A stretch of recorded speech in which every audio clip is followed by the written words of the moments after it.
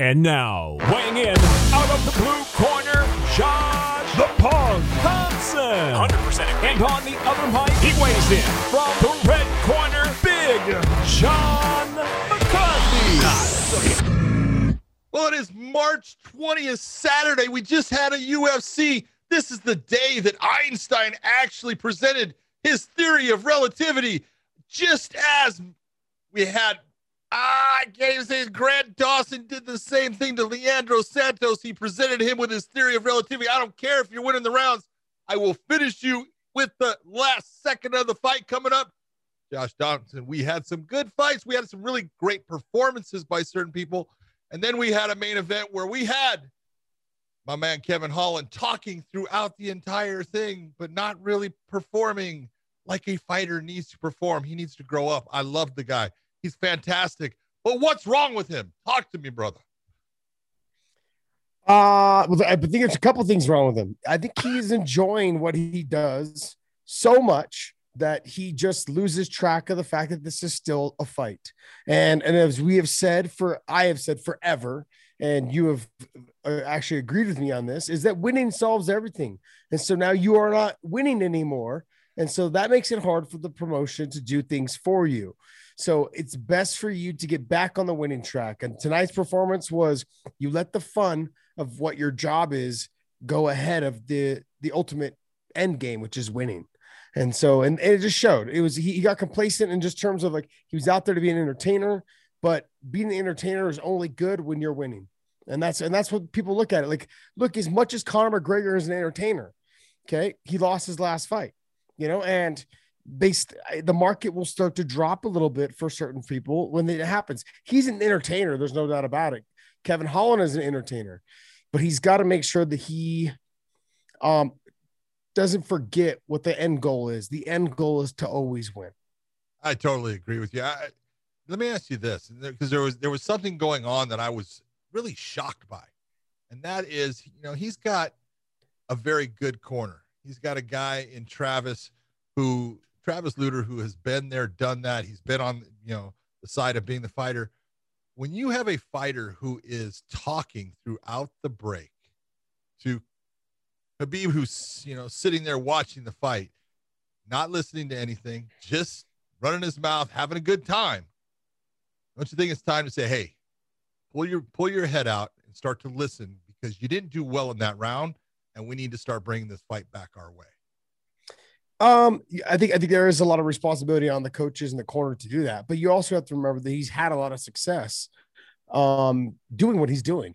And so maybe his corners or his coaches and corners just thought he's still got time. He still has plenty of time. He just at the end, when he walked away with like 12 seconds left, and I'm thinking to myself, 12 seconds, like Grant Dawson proved, is enough time. It could be an eternity. Yes. So he wasted that element or that opportunity to try and get a finish to walk away and kind of like show off a little bit. And I think people are going to be more, they're going to probably be more upset. Like, oh, this guy's acting like a clown now. He's just not, he's not being serious. He's not taking the sport serious anymore. He's just trying to get people to see him and recognize him. And the end, like I said, the end goal is always to win. And that didn't seem like that was his end goal tonight. I would just totally agree with you on the whole thing. Is that I love watching him because he's having fun. Mm-hmm. I watch him as he's walking into the Apex Center and he's dancing and listening. Great. You're having fun. He was walking out. He's stripping himself down long before he has to because he's dancing and moving. He's having fun. That's all awesome. I love that about you. And that's what makes me want to watch you. But you've got to get in those situations. He did a lot of things during the fight, in my opinion, that were really slick that got him out of situations. So why, if you had all of this energy and by the end of the fight, you're able to still talk and you're able to sit there and you have so much left in the gas tank, what are you doing, man? You gotta burn that gas during the fight. If it's sitting there in the tank and all the time's gone, you can't use it. This is your opportunity to put yourself in that position to be talked about in the top contenders in the middleweight division, and you just let it go. Yeah. Yeah. I think, I mean, John, it's just disappointing. I think if you're Dana White and you're Khabib and you're anybody else that was sitting cage side watching this, and they're probably in their mind thinking, this is what he does for the first 2 rounds. But then by the 3rd round, they're like, okay, look, you got to stop. You got to start focusing on getting the win. Because right now you're down 2 rounds to none. Yep. You know, the 2nd round, I could have potentially seen them giving it to him because he did rock Brunson pretty bad. I mean, there wasn't a whole lot of activity once Derek got on top either. But Derek also had the side choke. Exactly. Side choke, right? He brought it back with the choke because it was as close as what the shot was. So yeah. So it really just comes down to I saw either someone who just didn't care about the win and only cared about being an entertainer, or just someone who really lacks really lacks fight IQ, just completely lacks it. Because even though while they were fighting, he was reaching and lunging and wasn't utilizing his length and his reach the best he could have. He was jumping into things and putting himself into the body lock and the takedown positions. And he was so okay with letting Derek Brunson just shuck the arm by and get to his back every time. And I'm like, this is not how you win fights. No, it's basic. It was just so basic. All the little things, you know. And then the other thing as well is no sense of urgency to get up off your back.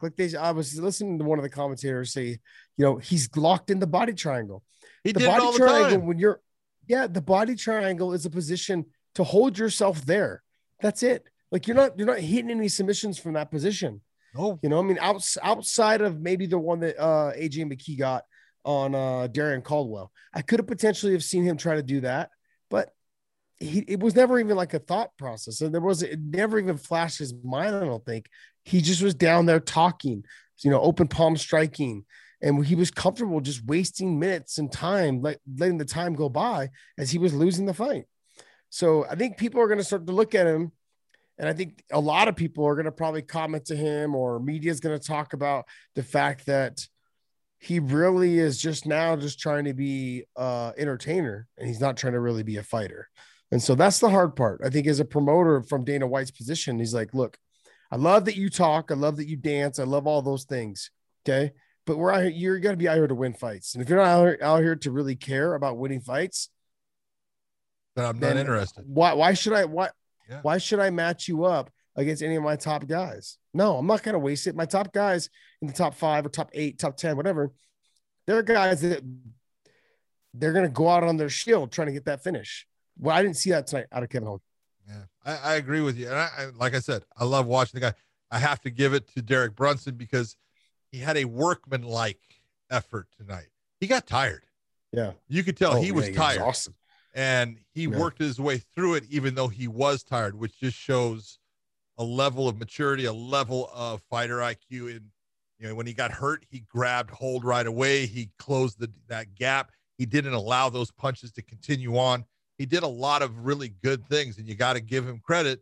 You know, that was a tough fight for a lot of the stand-up area. He was eating some shots. When he would get it to the ground, he did really well at times. You know, he tried the arm triangle choke, and he actually went to an arm triangle. You know, a lot of times we'll sit there and call an arm triangle, even though it's a head and arm choke. But he actually went to the arm triangle, just trying to relax his arms. And it was a very nice move that Kevin Holland did when he got out. But he did a lot of good things, and he was having one of those nights, in my opinion, where he wasn't his best. He didn't feel it. He was having problems. He was getting tired. He was having those heavy legs, heavy arms, but he worked his way through it. So hats off to him. That's one of those wins that didn't come easy, but you know what? You gutted your way through it, and you just worked your ass off, and so you got to give him credit. He looked so slow tonight. Yeah, I think it was because it was one of those nights where just from the opening of the fight, it just started to, be one of those, he was tight. He just didn't feel it. And you know, those nights where everything is working for you. And then there are those nights where you feel like I want to be anywhere but here because I feel slow. I feel like when I shoot out my jab, it's a war. Yeah. Forever to, go out and come back. So Yeah, I look at like I had a fight like that too with KJ Noons. Everything just felt heavy and I just felt so out of shape. And I know I wasn't out of shape, but it was exactly kind of I think what Derek Brunson was going through tonight, where he looked like he just was a little bit slower, but then on top of that, like everything seemed a little lethargic tonight. Even his explosiveness on his takedowns, they weren't there. There was a lot of things. His kicks didn't come out as good as they normally do. There was a lot of things that just I almost feel like he's kind of put on a little bit of extra muscle, and he's not as fast and as explosive as he used to be. Don't get me wrong, he's still really good. We saw he's still really good. Even when you have a shitty night, like we kind of said, like, he didn't have a great night, but was still able to get the win, and that's all that matters. Because like I said, that's the whole thing we talk about all the time. Look, you're gonna have those nights that you know what? It's just not. You're not feeling it. It's not good, but you still go out there and find a way to bring home the win. That's what he did. And that's what, guys that are searching for championships, that's what they have to do. You're going to have that night. You're going to have that fight where, you know what? It just doesn't feel good, but you still work your way into that win. And that's what he did tonight. Yeah. I tip my hat off to him. I mean, it wasn't his performance that he wanted, but it was definitely good. It was definitely good. Your boy, Max Griffin did it spectacularly. Ooh. Fabulous fight. He leaves himself open. I'm just critiquing. I'm literally he does. He is open, but that's what makes him exciting. Yeah, I'm just splitting straws. I'm really just poking. I'm trying to pick something apart from him, but he leaves himself open a little bit when he throws. But like you said, it's what makes him fun. So he's gonna have to get a little bit more tight defensively. But I thought he looked phenomenal. He looked good. Yeah, and I love this call out of Jeff Neal. You want to talk about, he wants to fight in Houston against Jeff Neal. That's a tough fight because Jeff Neal's got hammers in his hands. So that would be fun. Someone's going to go to sleep because Max Griffin, again, showed he's got power. The guy's got a super good engine, man. He's got a big gas tank. He's fun to watch. I thought he performed just fantastic against a guy that was known as, this is the guy that supposedly has all the power. That's all they talked about. They didn't talk about Max Griffin's power at all. So yeah, he looked really good. He ended that fight quickly. All right. So is this girl's last name Ruiz or is it Canjones or what was her name? It Canjones. Was anyways. Yeah. Anyways. Conejo is actually the nickname. That's the nickname. Her real name is Ruiz. Last name Montserrat Ruiz, but I think they were calling her Conejo on the broadcast. Yeah, they were. Okay, so I wanted to talk to you a little bit about the scoring. How do you score a fight like this where there's not a whole lot of activity from the top? She was trying to threaten the submission, but there was not really much going on. The other girl wasn't able really to escape either. Like, how do you score a fight like that? Well, to me, that was a simple fight to score when you're looking at it, because as soon as, Ruiz gets basically to what is really, we call it Kezakatami. Some people call it a scarf hold at times, but it's Kezakatami, and she's got that arm, and she sucked that arm so far up. It's tough to get to her back. And you see that, the whole time, I know it's Bay is the way it looks like Bai, but Bays is trying to, hook the leg, can't do it. And she's taking shots. For people that are looking at it, the one thing they want to think about is when you're looking at punches are not all the same. This is where people really get confused when it comes to judging, because, everything I go by 1, 2, 3, 4s and 5s. All right. A 1 is when you have just one digit or, that point where you have your wrist or some type of joint that moves and hits. And you'll see people a lot of times, they're doing this little tiny, shot that's irritating. It doesn't hurt you, but it irritates you. And sometimes they'll make you move a little bit, and they're trying to say, well, I'm busy. That's your 1. 2 is when it goes from the elbow through the wrist, and you see that elbow being the actuation part of the punch. That's going to be your 2. When it's 3, then it's your whole shoulder. You can actually move your entire arm. You're moving your upper arm all the way through. That's going to be your 3. The 4 is when now you are actually actuating your hips in a fashion towards throwing, and you're getting that little bit of torque. And 5 is when you're on your feet and you're throwing and you're using the ground to push off of, which gives you power. Now you're talking, that's a heavy strike. Makes sense? So a lot of what you were seeing with what Ruiz is doing is she's giving sometimes the 2s, sometimes 3s, but mostly 2s that are little tiny, irritating shots. They'll add up, but it only takes one good shot in the judge's mind to kind of even things out. But she controlled the position. She controlled where Baez was going to be able to be at. She did land a ton of shots compared to Baez. Now, when they were in the stand-up, Baez was doing well, but she wasn't in the stand-up long enough to be able to create the damage that she wanted, except kind of, the third round, she stayed up for a little bit and was doing well, and then ended up back in the same position. And again, I thought the commentators are right in what they're saying is, look, when you know what someone's going to go to and they can keep on going back to it and hit it again and again, that means they're pretty good at it. And she is. Obviously, she's pretty good at, a head and arm. For whatever reason, female fighters as a whole. And it started kind of, when they were watching Ronda Rousey, Ronda would go for that head and arm and she would do some throws off of that. Women fighters grab the head way too often and allow things to happen from that position, where men tend to underhook and, pummel in positions. Women tend to grab across the head, and a lot of them have not figured out how to combat that. It's not a hard, tell me, do you want someone to grab your head if you're fighting? Yes, most of the time, because it's not a good position for them to be in. But she's good at it.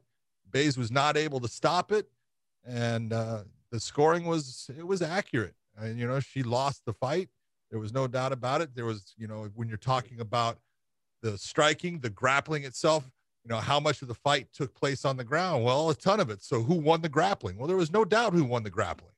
Ruiz won the grappling easily. She also, won the striking element because she was landing more shots during that grappling. But when it got to the feet, the heavier shots were being landed by Baez, which makes up a lot of space. But then as soon as she gets taken back to the ground, now it's grappling heavy and it goes right back to Ruiz. So I thought the scores were right. Got it. I just wasn't sure how you would score it because, like you said, the little tiny shots and then mixed in with sure she was in the dominant position, but not very active. So, Yanez looked absolutely fantastic. Just fight IQ through the roof, stayed calm, composed, very tight technique, just very small, subtle movements to the head movement and throwing right off it, quick hands. Even if he didn't think he was going to land the 3-punch, he would throw 3 punches. So if he missed the 1, he'd throw 2. If he touched a little bit on 2, he'd finish. He went to 3. Yep. You know what I mean? And that is the difference between a striker who is just okay with in MMA. You'll find a lot of strikers just throw 1s and 2s. Very rarely do they throw 3s and 4s. And the ones that throw 3s and 4s have a lot more knockouts on their record, as well as they have a lot more success in landing the cleaner, harder shots. Because for a while, when I was younger, when I was first coming up, I thought if I stayed in the pocket too long, there was a good chance I was going to get hit back, and I was trying not to get hit.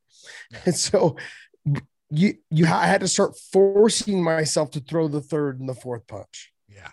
The real, I think one of the big differences between the two, because I thought Lopez had some power at times and he landed some shots at times.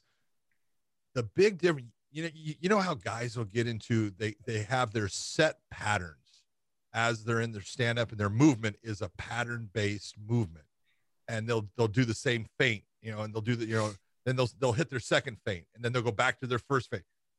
Yanez had about 6 progressions of different things that he would give as looks.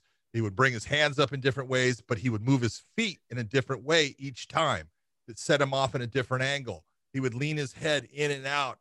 He just gave Lopez so many looks that Lopez was confused and guessing.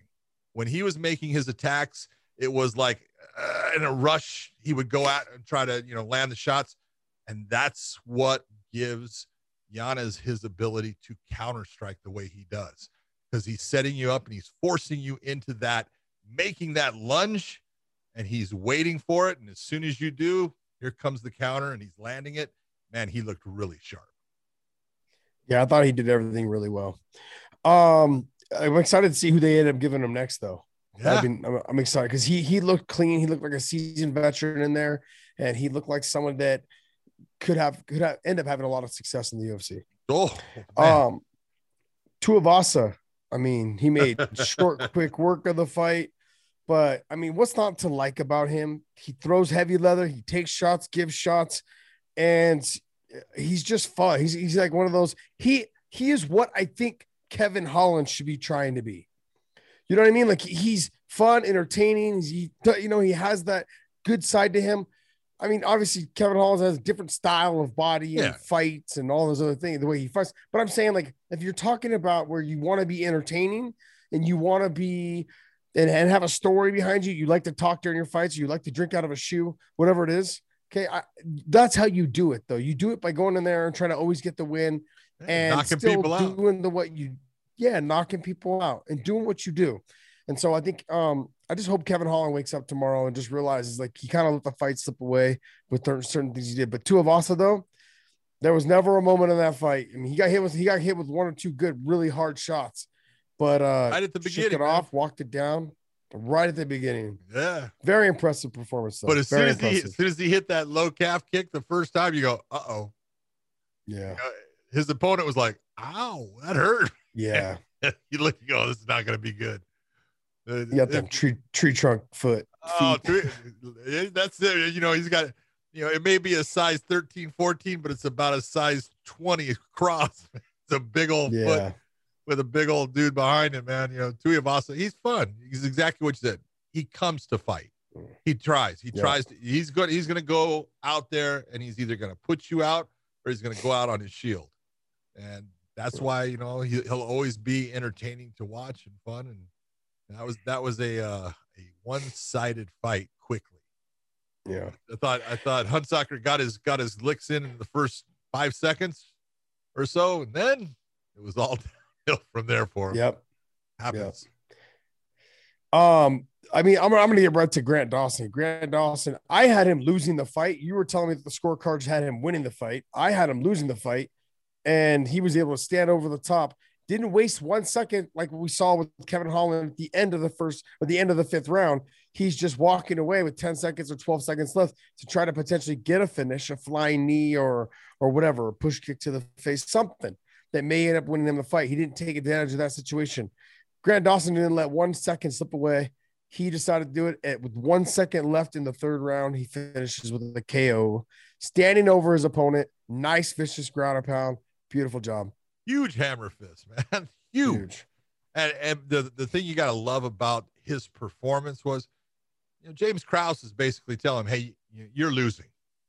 Now, he wasn't on the scorecard supposedly, but I was agreeing with James Krause. I thought he was actually losing. I thought he was behind in the fight.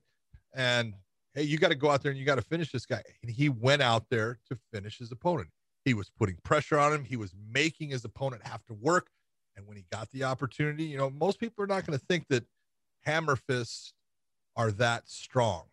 I can tell you, and so can you, hammer fists are one of the hardest strikes there is in MMA. We did a whole study about elbows and punches. Hammer fists were the hardest strike with the arm, hand type of things. Harder than, they carried more energy, more pounds per square inch than the elbows, than everything. Hammer fists are huge. When they hit you square, man, they can definitely put you out. And that's what happened. Leandro got hit by one, kind of stunned him, got hit by the second one. He was out. The third one knocked his mouthpiece across the cage. That's what happens. But I look at Grant Dawson, man, way to go, dude. That's what a fighter does. He goes out and says, give me every second, and I'm going to go for the win until you stop me. And that's what he did. And, man, I hope he gets the $50,000 just based upon the fact that he did that in the last second. Yeah, it was some good stuff. Anything else on the card you want to talk about? Yeah, I thought that the women, Macy and Marion, Renault, I thought they went out and put on a hell of a fight. I thought that Renault showed how tough she is, man. Her nose got crunched in that thing and it was at the second round, I think it happened, but Macy looked good. She used her length really well. At times, she kind of got away from it, let things, she would actually crush her space. She was the one making the mistake of not giving herself the space she needed at times, but she came back, set herself back, readjusted. I thought just they both really went after the fight, and I enjoyed the fact that they were both fighting so hard. Yeah, it was a very entertaining fight. The fact that they were just coming forward. I think that, like you said, the broken nose really changed the dynamic of the fight. Yeah. And that happens. Like a big nasty cut or broken nose or broken orbital, those will change the dynamic of how anything happens in the rest of the fight. Because the fighter, even though you want to say don't think about it, it's on your mind the whole easy time. To say. There's just nothing you can do. Yeah, it's way easy to say. But definitely a great performance by both ladies. Yeah. What else we got there? The co-main event had fallen off due to COVID, and that was Gregor Gillespie and Brad Riddle. That's one that we missed tonight. That was one we were looking forward to, but what are you going to do? You know, that's part of life right now, and it's no one's fault. And I wish we had seen the fight, but we'll see it again. They'll rebook it. Yeah, they said it's just going to be delayed. It must have been. I wonder if it sounded like it was from somebody else's corner, probably someone in the corner. So if they're just saying they're just going to reschedule it for a later date, so it's probably just somebody from the corner. Yep. But yeah, I was very excited for that fight. You were very excited for that fight as well. I thought it was going to be just the matchup wise, you know, with what Gregor does with his wrestling and coming off of the loss that he had, and knowing Riddell and the way that he fights and goes after people. It just seemed like it was going to be a really good contest between the two. So I'm glad they're going to rebook it. What else, Dave? Let's jump into weighing in on the odds for the upcoming UFC.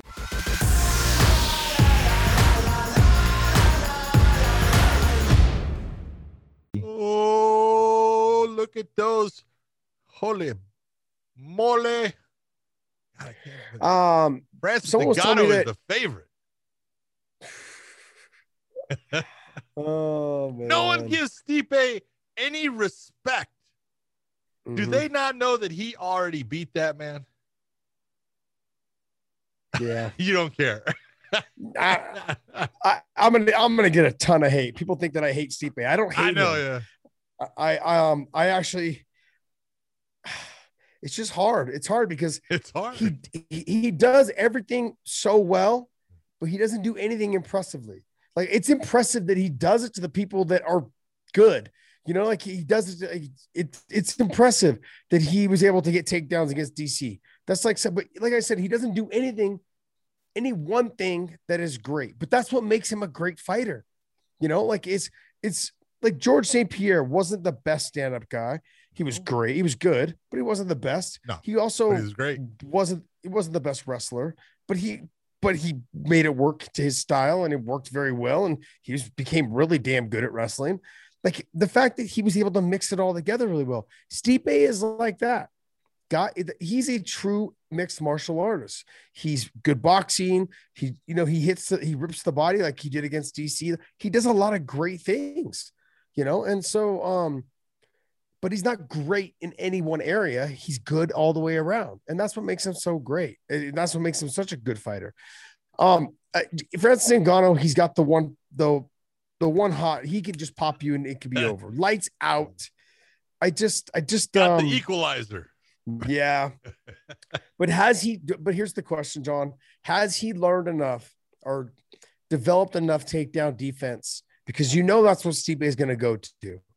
Yeah. He's going to go to that, and he's going to go to that early and often. I could see this being a little bit like, I don't know if you guys recall the Cain Velasquez and Junior Dos Santos, the second fight.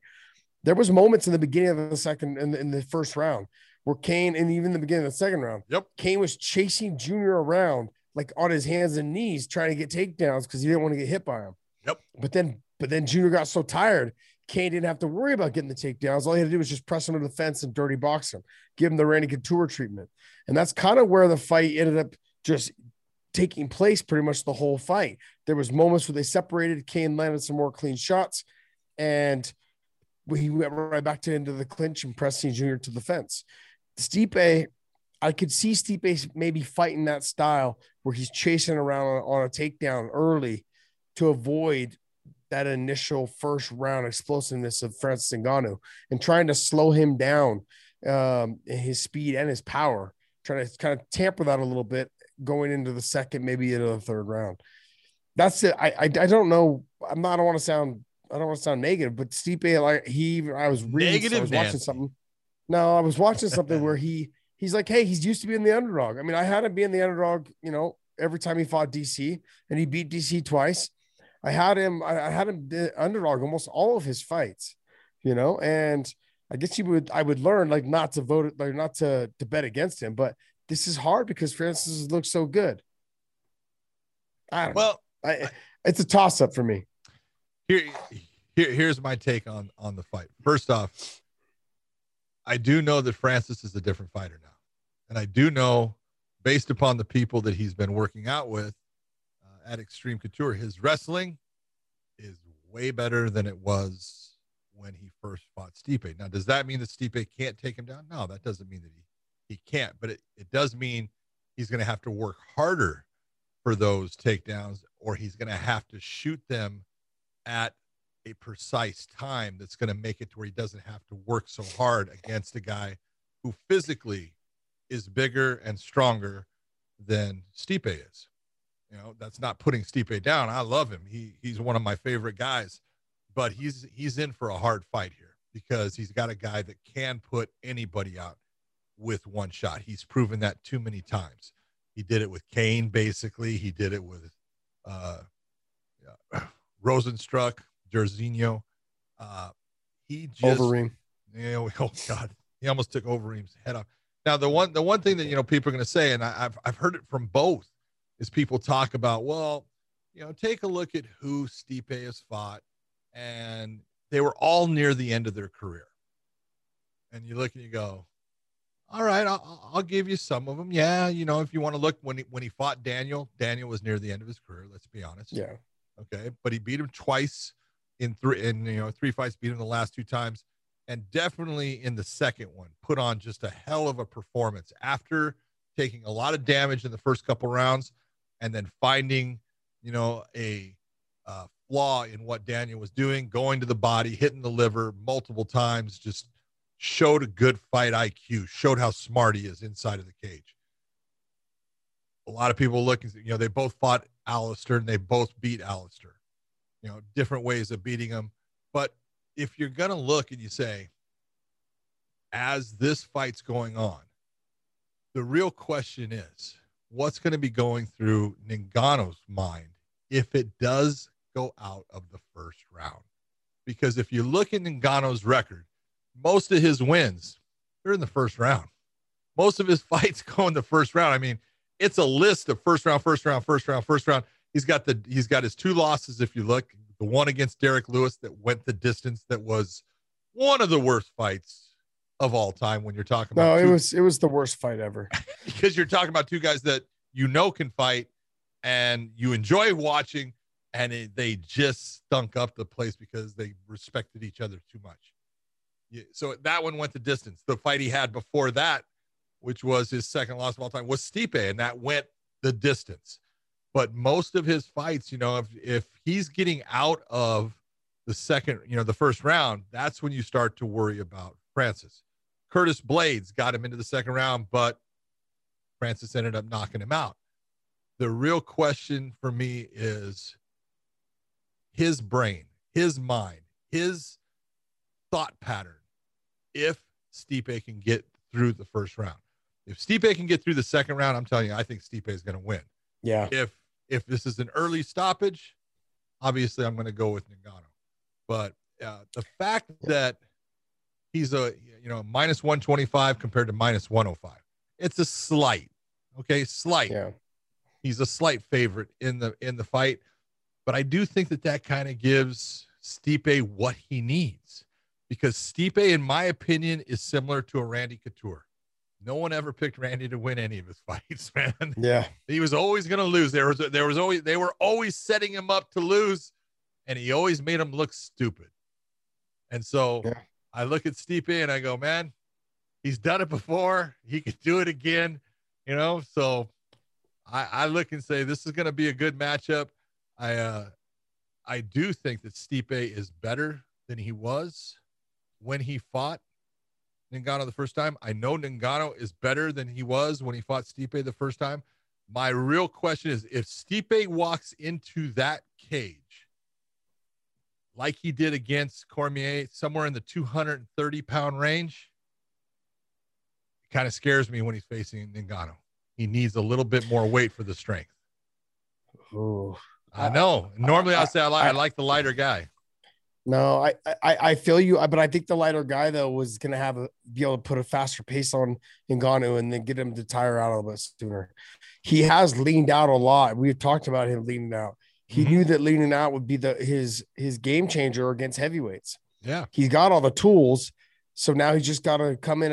I like the idea of him coming in a little bit lighter. I just don't.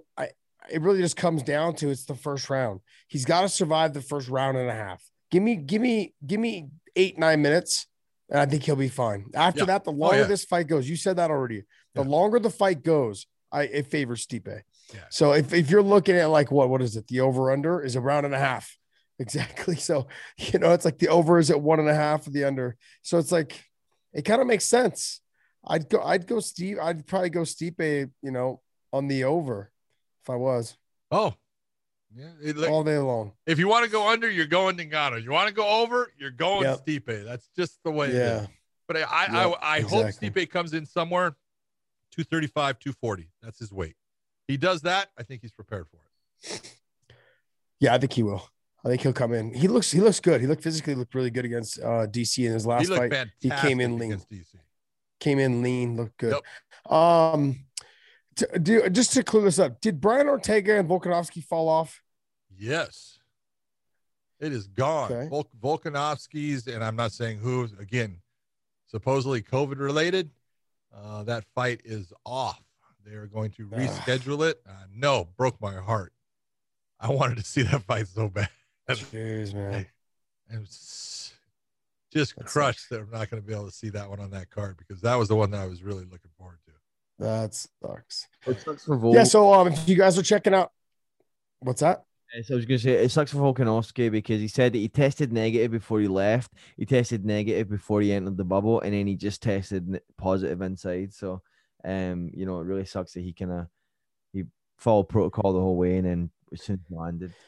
Well, yeah, because he's got now, because for him to go back home, right? Isn't it like a 40-day quarantine or 20-day quarantine for him? 50 days, yeah. He got the same as what Hooker had in New Zealand? Hooker had 56 days. Jesus, man, that's ridiculous. Crazy. Yeah. Yeah, but if you guys want to check out the bets and Stipe and Ngannou and the rest of the betting card, go to mybookie.ag and use the promo code WayneIn. What else you got for us there, Dave? So it was just announced that Oliveira will take on Chandler for the vacant 155 title, and that coincides with the news that Khabib is retired officially. Mm-hmm. Okay, so I got a couple things. Go ahead, let's hear it. Why would Dustin do it? Why? It's just like, why go ahead and let those two guys fight for the title when it should be you? And I know the Conor McGregor fight is a big money fight. I get it. There you go. But having the title, getting title money, man. He's title money though. I would imagine he's getting title money. I get it. Yeah. But let's just say you lose to Conor. Yeah. I mean, I think he's got a great chance of beating Chandler or Oliveira. More so Oliveira. I think he has a harder time with Chandler than he does with Oliveira. But I guess he sees something. He knows something with the Conor thing. He had a lot of success, obviously, with the leg kicks. I think Conor's going to come up with a little bit of a solution for that. We'll see if he can actually do it, though. It's hard to change your style. He's always had that wide stance. Yeah, but now he does switch where he never switched before, so that's going to help him. Yeah, if you're looking, let's look at this in a systematic fashion, breaking this down. All right, and I'm just being honest when I'm looking at it.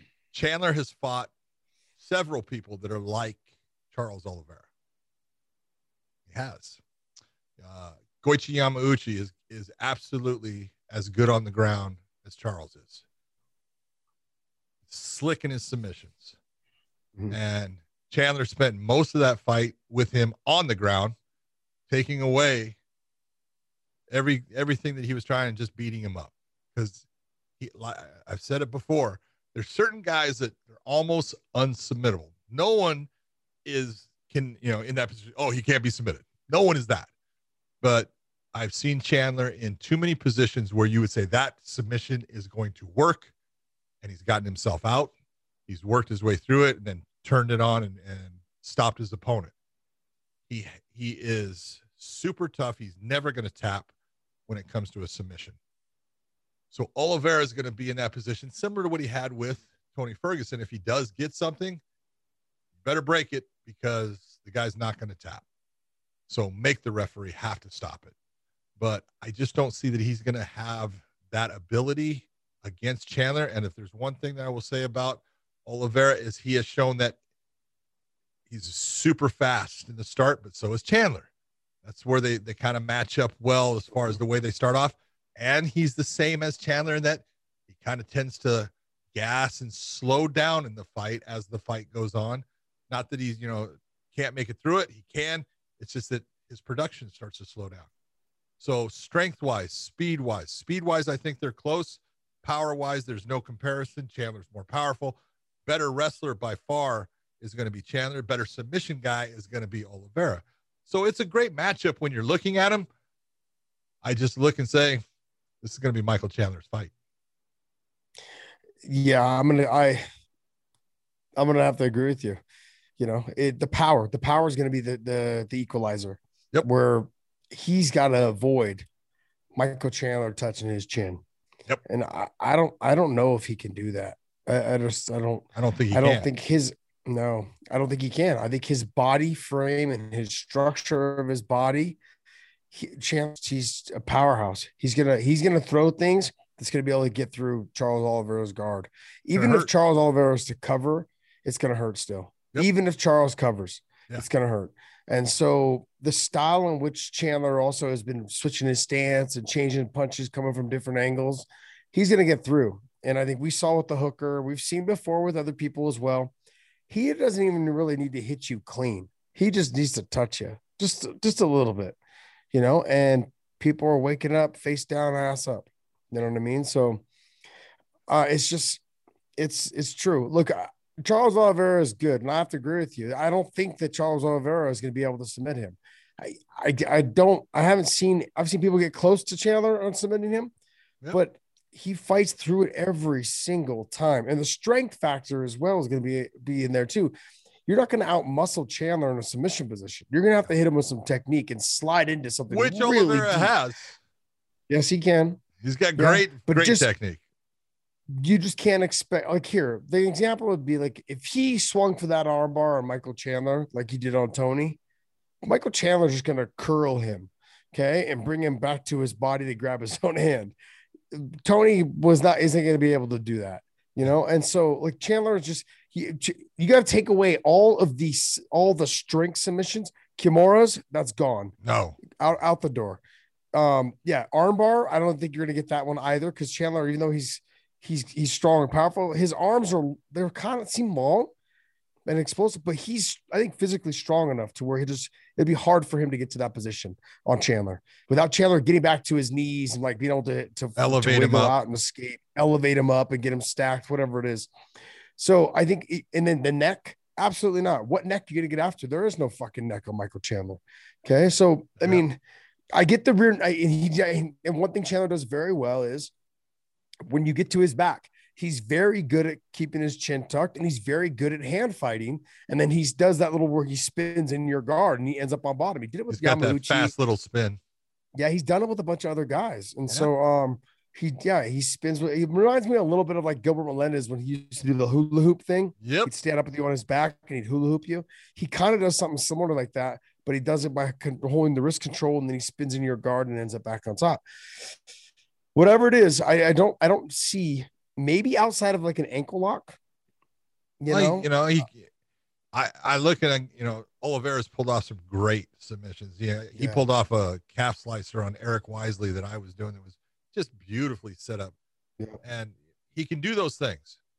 But again, he puts that calf slicer on Chandler.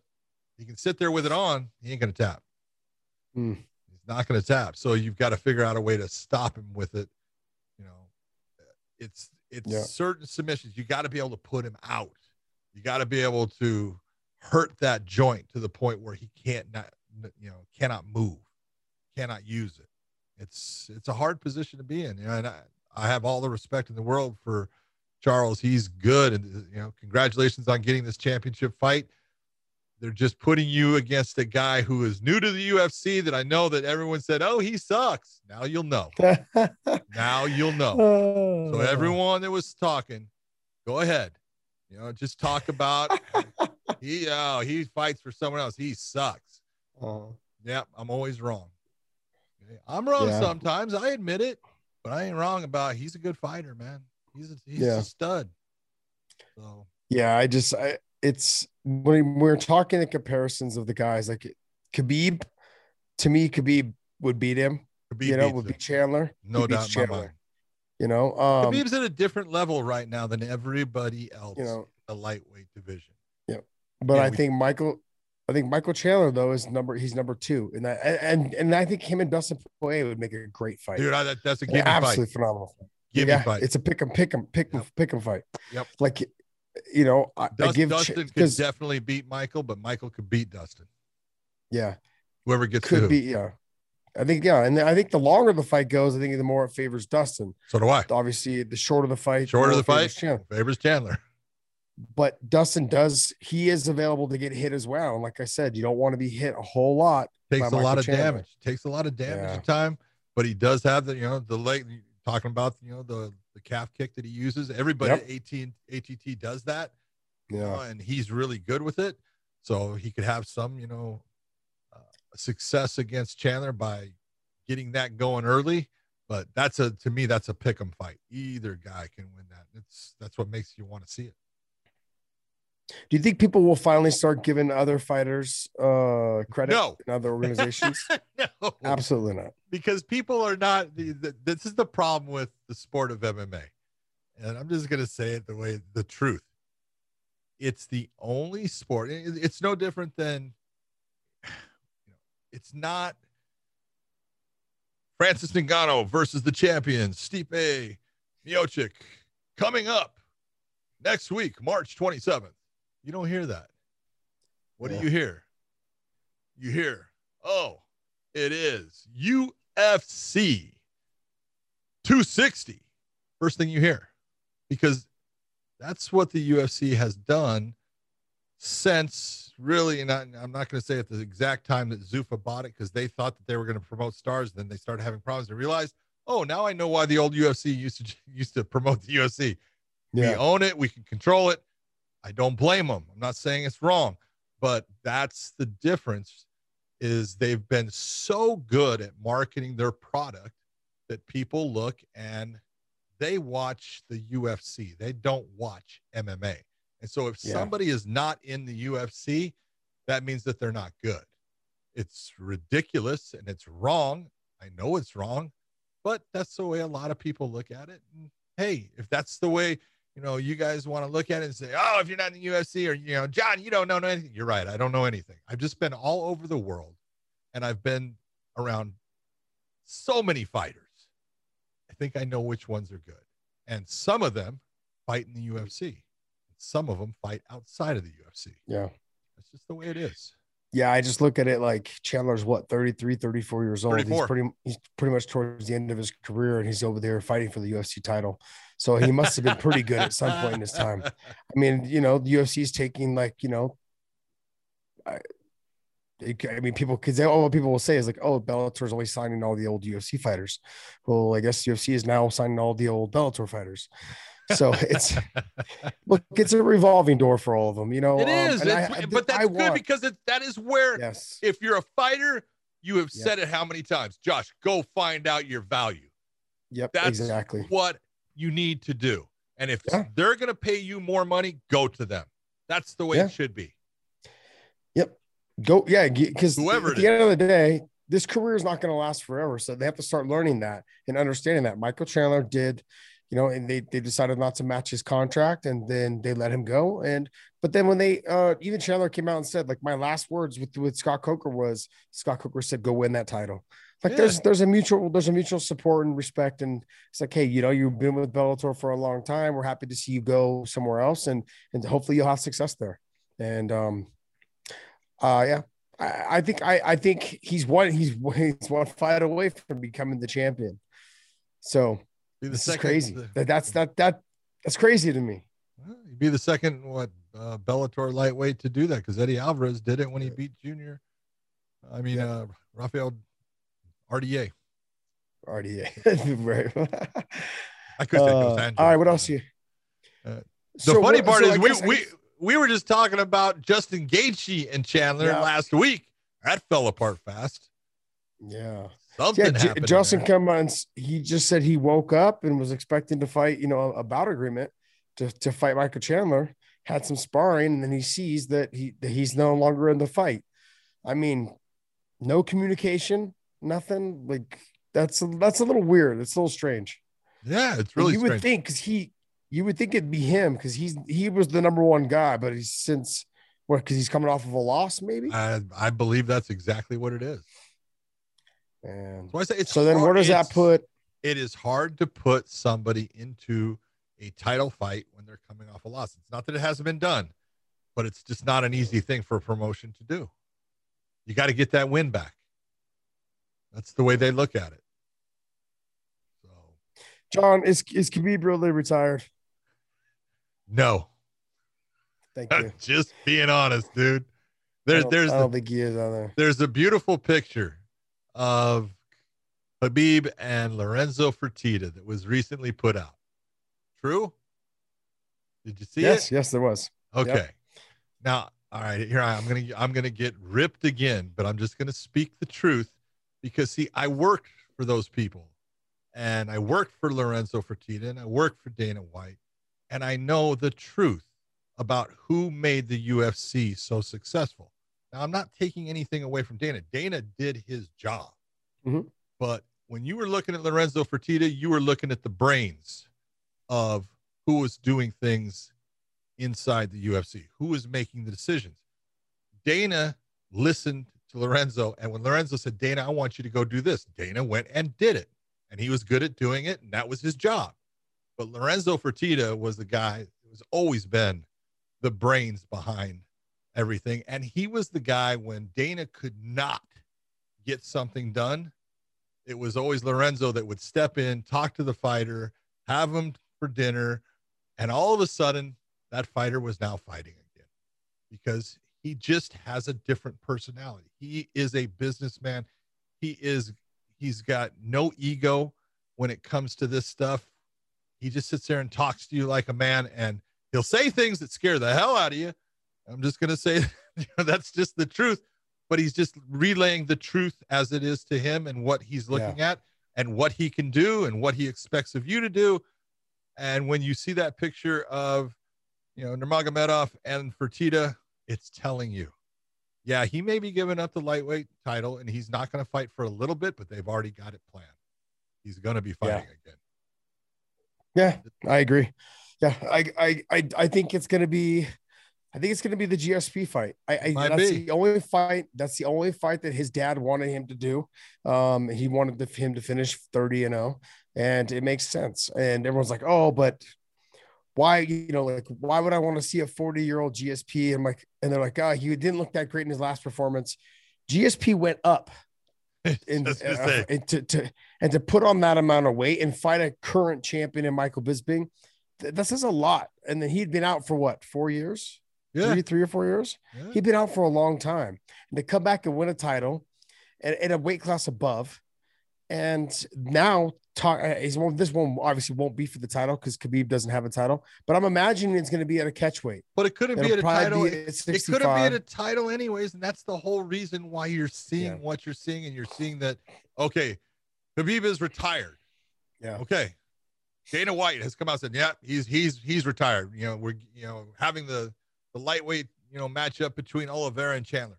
It's all because he couldn't fight GSP at 155 because GSP can't make 155.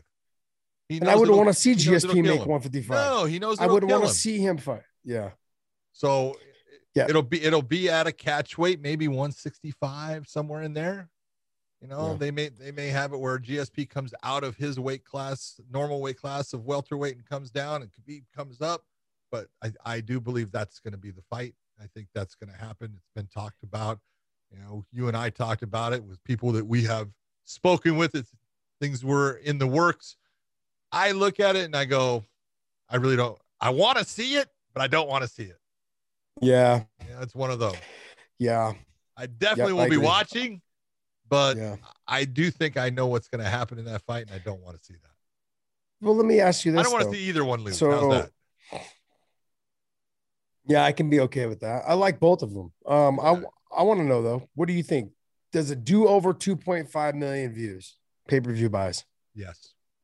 It does. That's what I thought. I was thinking between 2.6 and 3. You'll get half of those. You get half of those in Canada. Yeah, exactly. And I was trying to think also too, like it depends who else is on that card, but I think so. I think that's what you get. You get that. Yeah. Well, they would stack that card anyways, just based upon you would think fight. They'd put at least 2 other big fights in there, so it's going to be that's one of those that's an event. Mm-hmm. That's one that you say that's one you want to be at. So yeah, it's neat. I think you figure you put that fight with like a Max Holloway fight on there, and I don't know, give me somebody else. Give me another third fight that you could stack on there and make it a good one.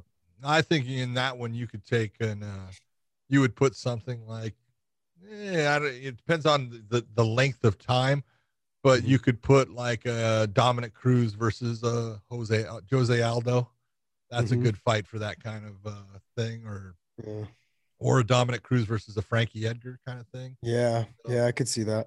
Kind of a legends thing. You're looking because you're stacking up legends. You got legends in GSP and Khabib. You got legends in Dominic, Frankie. I think you just try to bring a legends, roster down. Fights that may not be for the title, but everyone's always wanted to see. Yes. Good call. Yeah, I think it breaks 2.5. So I'm being more towards like the 2.6, 2.7, but I think somewhere in there. So who knows? I guess we'll see. We'll see when the fight happens, if it does happen. I believe that it will. It happens here shortly. You wouldn't have right now. You wouldn't have had Khabib sitting there next to Dana if he was gone. Okay, let's just be honest. Come on, get a clue. Man. Yeah, I'm excited. I'm excited for him and to see if he can get to 30-0. And I'm excited for GSP also, man. Like he loves challenges, and I think he sees Khabib is obviously a real big challenge in terms of the wrestling, the stand-up, everything. So, I mean, and I'm excited to see where it's going to be at 165, 170. What it's not easy for a guy, like GSP who had fought at 185, but probably weighed in at 185 and probably walked around at 185. You know what I mean? Or 186, 87. And then now having to cut down to even to cut back down to 170. That's probably going to be like, it's not going to be the easiest thing for a 40-year-old to do. And then have to be able to have the conditioning to go all 5 rounds if it has to go 5 rounds. I mean, we saw how much he slowed down in the Bisping fight. Yep. And I was wondering if that was because of the weight he put on, or is it just because you're 40? You're 38, 39, whatever. I've been there. I understand. Like, it just didn't seem like you had the same type of conditioning, in rounds 3 and 4 and 5. So I don't know. But I am excited to see the fight. But like you said, I'm not excited to see the fight. I know you like both of them. I want to see it, but I don't want to see anyone lose. Yeah. I don't want to see Khabib lose, and I definitely don't want to see George lose. So, it's one of those. It's a rough one, but it's only a fight. Yeah. It's no big deal. The biggest pay-per-view numbers, though, are 2.4. That's the biggest one, right? That's Conor and Khabib. Yes. They did 2.4. I think it does 2.6, 2.5, 2.6. I think it beats that. I think it beats it too. All right. I'm glad we agree. Scary, isn't it? What else you got for us? So TJ Dillashaw's return is against Corey Sandhagen, and then Cody Garbrandt is also fighting at bantamweight against Rob Font in May. Ooh, Rob Font. Oof. That's a banger. Rob Font's. Yeah, Rob Font's. Just as long as Cody just learns to just keeps his composure. He doesn't get like how he fought a Sunside, where he just kind of he lets the fight develop. He doesn't get into those slug matches. Uses his speed and his accuracy and his power to just do what he did against the Sunside. Do the same thing if you can. Yeah. Rob Font is fast. Rob Font is good. I'm excited. That's a no, I know, but it should be a damn good fight though. Oh God, it should be a damn good fight. But what was the other one, Dave? TJ Dillashaw is returning against Corey Sandhagen. Not a good return for TJ. Gotta come back and jump in the fire, baby. Yeah. Corey Sandhagen, since his loss to Aljo, has been on fire. And TJ Dillashaw is going to take that on. Ooh. That's not a good fight for him. Well, I think, the height. The height and length. But, look at TJ came from a wrestling background. He can wrestle, and he doesn't have to get into a stand-up war. You know, if you utilize that wrestling, since it's MMA, and you take him down in the beginning of the fight and you work on him a little bit and slow him down and take away some of those tools, it's a different fight. TJ Dillashaw is not going to do that. TJ Dillashaw dips his head when he throws his punches. He does the little overhand right, the overhand left, whatever it is. He comes up at angles. He's going to dip right into a knee. I mean, it's there. It's there. The up kick, not up kick, but the push kick, the tip kick, all that stuff to the face or to the body, to the knees. I mean, Corey Sandhagen's tight technically on the feet. TJ's gonna have to really mix it up without getting kneed in the face for 5 rounds. Tough fight. We'll see. With two years off now, he's been off for 2.5 years. 2 years. Yeah, crazy, insane. But hey, good fights though. That's a good fight. A good fight announcements. What else you got for us? So I don't know if you guys saw this story. It just came out earlier in the week there. Patricio had kind of got up. Yeah, he was ranked 21st at featherweight. And apology. But I think, I'm not positive, I could definitely be wrong in this, but I think Tapology as a website, they don't make their own rankings. They let the fans rank people. I think the fans are the ones that rank the Tapology list. And so you can go there and you'll see all kinds of ones. You go, what? Okay. I'm trying to read this, Dave. So yeah, let's see. I'm trying to find Patricio's comment specifically, but I think it was in internet. Let's see. Yeah, he's not 21st. I can tell you that. Patricio needs where do you have him? Not worry about Tapology. He's got a guy in Emmanuel Sanchez. That's the guy he's got to worry about right now. That's just the way I look at it. He's got a tough fight because Sanchez is the real deal. There's things that Pitbull definitely has as advantages in the fight. He's got the power, in the fight. Grappling wise, he's got the wrestling. He's got the strength. Power. He's got the strength as far as, everything, but volume wise and a gas tank and a guy that's going to be there and is tougher than 6 kinds of freaking hell, man. Emmanuel Sanchez, he is a junkyard dog who's got skill. He's going to be there. And they already had one fight. It went to 5 rounds. Sanchez learned something there. Pitbull got the win, but that was a 1-round fight. Yeah. Whoever won that last round. So he's got a good one coming up. To me, when fighters are looking at rankings like this, what are you doing?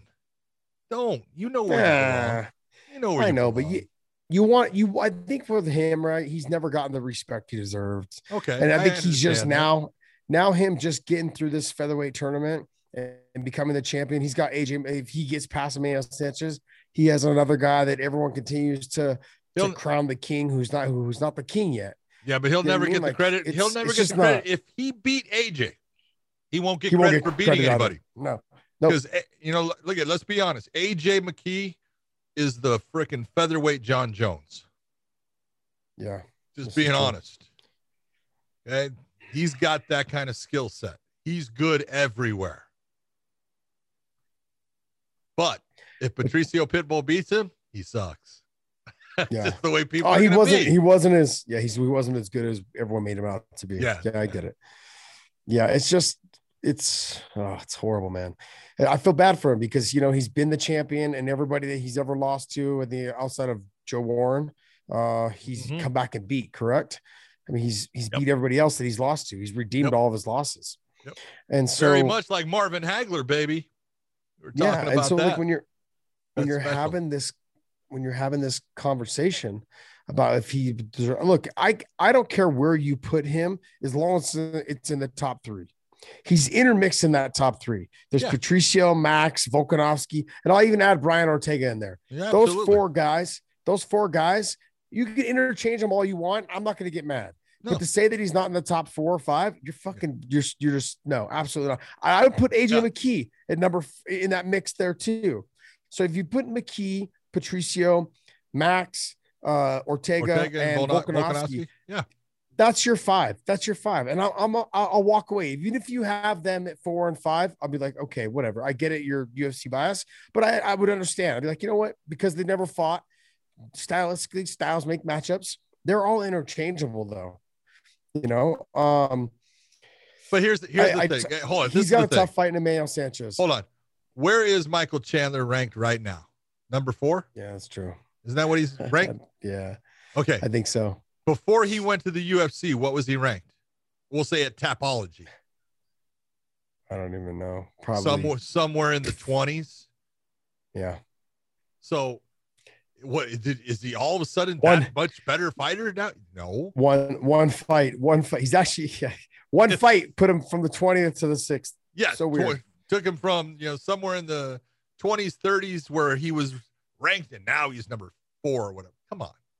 This is where it's ridiculous. You can't let these things bother you if you're the fighter. You know where you belong. Patricio absolutely belongs as one of the top featherweights in the world. He's proved himself too many times. Yep. I would agree. What else you got for us, Dave? Last piece of news over here is Israel basically confirming that Darren Till's next if he can beat Marvin. I like how Israel is guaranteeing that Till is next when Till's got a fight coming up that he could lose. Yeah. I like that Izzy's trying to be the matchmaker, but in reality, we all know that's not how it works. So, I mean, I understand that like it does make sense because Darren Till is somebody that motivates Izzy. Like, hey, this is a guy that the way he talks, the way he fights, all those things, it motivates me. And as a fighter, when you've been the champion, you've had so much success that's what you need. You need people to motivate you. That was a big reason why I think he went up to fight Jan Blachowicz. It's like, it's motivation. It gives something to drive him to continue to get better. And so I think that him saying Darren Till motivates him, it's one of those fights, like for the UFC's benefit, would be like, yeah, let's give it to him. Let's just give him Darren Till. Darren Till wins. Let's do it because we're keeping our champion happy. That's 1. And 2 is if it motivates him, we may get a very damn good fight out of this. You know what I mean? So there's no reason not to give it to him.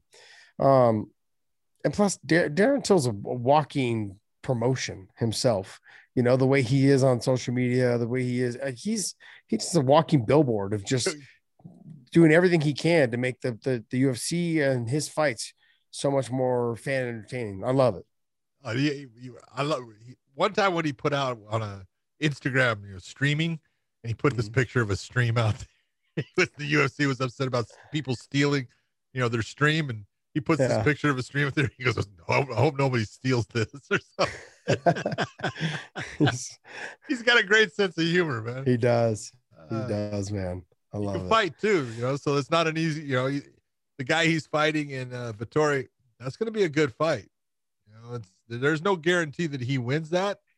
It might be that Israel might have a rematch with a certain Italian guy. Not saying that's going to happen, but it's a tough fight between the two. Yeah. We'll see. I'm excited. We got a lot of good fights coming up, man. Bellator's coming back the first week of April. We've got 3 fights in a row, 3 weeks of fights in a row, which I love. So we're going to be busy ourselves, and the cards are just stacked, and I can't wait to watch them. Can't wait to watch all these fights. I think we've already lost 1 or 2 fights over COVID, so that's too. We'll get it all figured out. But still, I'm excited. I'm pumped. I'm pumped for the whole thing. What else you got? Is that it? Yeah, that was last in the news, yeah. What's that? That was the last of the news. I didn't understand anything you just said. That's all the news, huh? Yes. So, oh man, I do think one of the things we need to talk about coming up is Bellator is back, and you do have Patricio against a man. Great fight, but you also have Khabib's brother, Usman Nurmagomedov, his actual brother, not Umar. No, it's his cousin. It's his cousin. It's his cousin. How the hell they come up with these things? I know. So his cousin, Usman, who's undefeated, he's fighting Mike Hamill in that. So he's someone that people will want to watch. He's good. 11-0. Mike Hamill was a fun fight too. Oh my God, man. He came out and fought Adam Borch on a couple days notice, and he put on one hell of a fight. Awesome fight. Yeah, it's going to be good. Usman's good. Usman is really good. He's got a different style of stand-up. It's more of that kind of Taekwondo style. He's almost like little Umar. He kind of fights a little bit like him, on the feet. Got good wrestling, obviously. They come from, Khabib's father's, gym and academy and everything. So yeah, phenomenal fighters. It should be a fun fight. The other title what else you got there, John? Coming up, we got a couple title fights, but that bantamweight between Archuleta and Pettis, that's going to be a good fight. I don't know. I don't know, man. I think it's going to be a good fight, but I don't know. I think Pettis has gotten so much better. Oh, he's good. And at 135, he's way better than he was at 125. Yeah, he's like, I'm feeling into my body. I'm feeling like I feel a lot more comfortable here. I'm not killing myself to make the weight. He was so happy that he actually came to Bellator. He's like, man, it's just so much better because like I don't have to worry about whether the division is going to be around anymore. If he just stayed there at 125 and he wanted to stay at 135, and he's like, it made sense. And then the 135-pound division is getting stacked, and a lot of the big fights to be announced for that weight class as well. You got Patchy Mix fighting James Gallagher. Yep. And then you've got some other guys that are be coming up as well. I cannot wait. You got Magomedov. He's fighting up April 2nd, I believe. So there's a lot of good fights at 135 in Bellator. Yes, there is.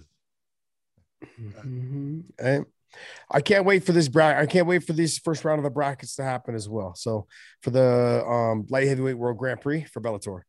Should be just fun. Look, this goes into that whole conversation. People continue to say like, oh, well, you guys signed, the older UFC guys, but everyone was so happy, right, that we were able to sign Yoel and put him against Anthony Johnson.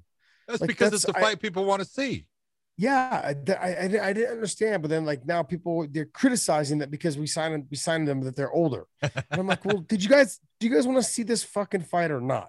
You know what I mean? Like you can't, they've got to fight somewhere, and it's like, this is a really good fight. Don't tell me like with Romero's, with Yoel's wrestling and the power he possesses, if he gets on top of you and on the feet as well. And then AJ's power. I mean, the whole thing is a toss, like you don't know who's going to win. It's whoever gets to, I think whoever's chin first. That's it. So, and then I want to see how Nemkov fares. Phil Davis knows him already, knows his style, knows how to probably beat him, knows what he has to do to beat him, but can he do it? Yeah, Nemkov knows what he has to do to beat Davis too. Exactly. But then Nemkov also riding on cloud 9 right now after that performance over Babe, to win the title. So confidence is key. We've said this forever, is that If you're that confident in where you're at, I mean, it just makes sense. Corey Anderson to me is the dark horse in this whole situation, because of his wrestling pedigree. Him. I mean, he would have a hard time with Romero based on the fact I don't think he'd be able to take Yoel down. So he'd be forced to stand a little bit with Yoel. But outside of that, I think Corey Anderson, he's for somehow has been lost in this whole mix. I don't think so. I think people are not giving him the win credit. his side. Yeah, I think he will as well. I think he will. It's going to be a good tournament. It's going to be fun. That's the best. I'm excited. Yeah, it will be fun. Did you hear that Paulie Malignaggi made statements about Ben Askren?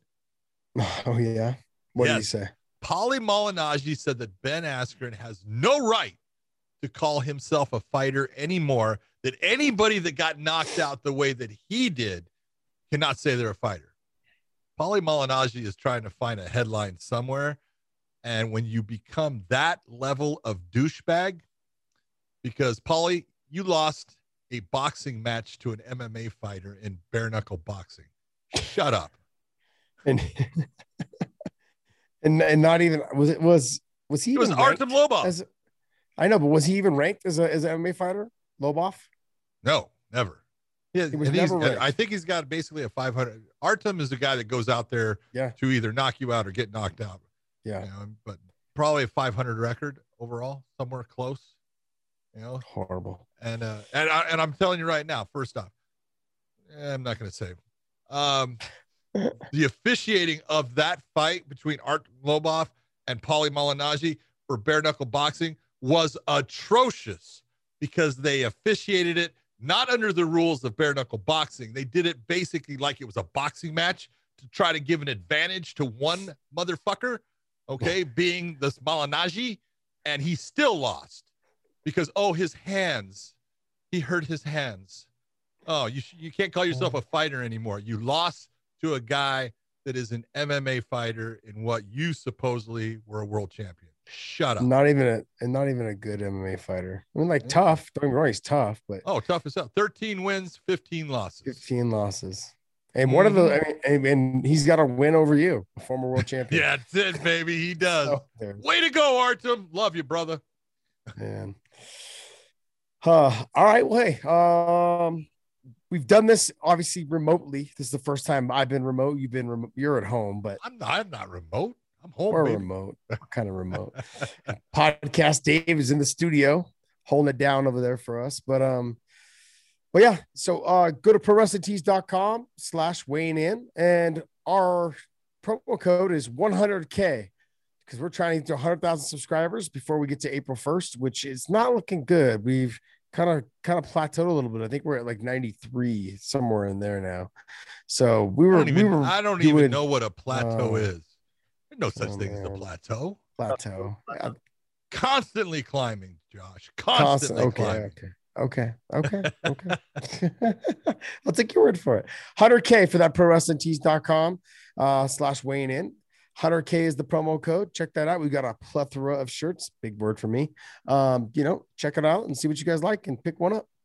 John, anything else? I only have one thing to say, Josh. It was good seeing you in that hotel room. You look really good there. That's a hell of a background. No gold frames. I know. I really enjoyed it. No. You would think in these hotels, right, that they would have like more plugged places, but they don't have. They have like one plug in, like one against the damn. Yeah, you're either in the dark because you have to unplug the lamp. I know. I actually had to move the lamp.